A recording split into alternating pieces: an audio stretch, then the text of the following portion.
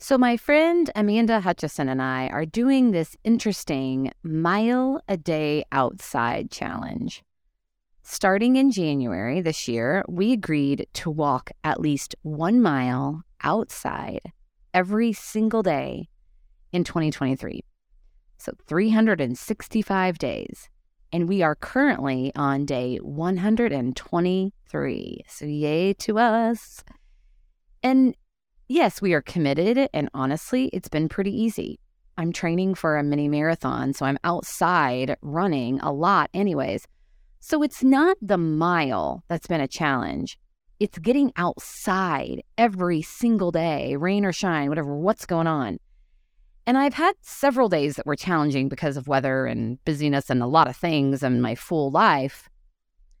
But I've had 2 days that I had to be really crafty to get my mile in. One day in late January, I was at the Tampa airport literally all day.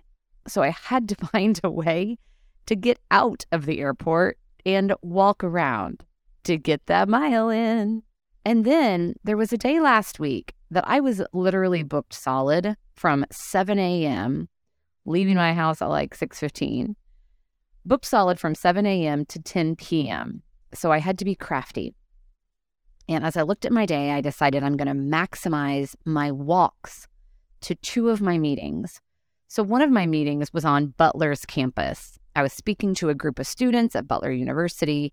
So rather than walking straight from the parking garage to the building I was speaking in, I just walked around campus a bit, as much as I could and not be late.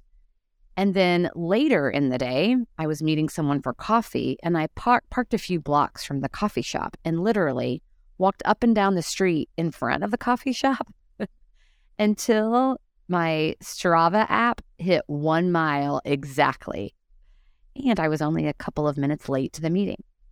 So I had to be strategic and a bit creative, but by golly, I got that mile in that day. So here's the leadership lesson in this story. We all have a lot going on, and we make time for what we feel is important to us. If you haven't made time for it, it's probably because you haven't convinced yourself that it's important enough.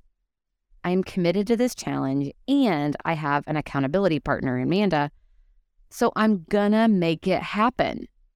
So what about for you?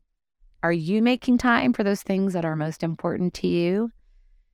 And how do you see what's really important to you based on how you do spend your time? It's a great reflection question and helps you to make choices that serve you well. What a great way to take care of yourself and each other.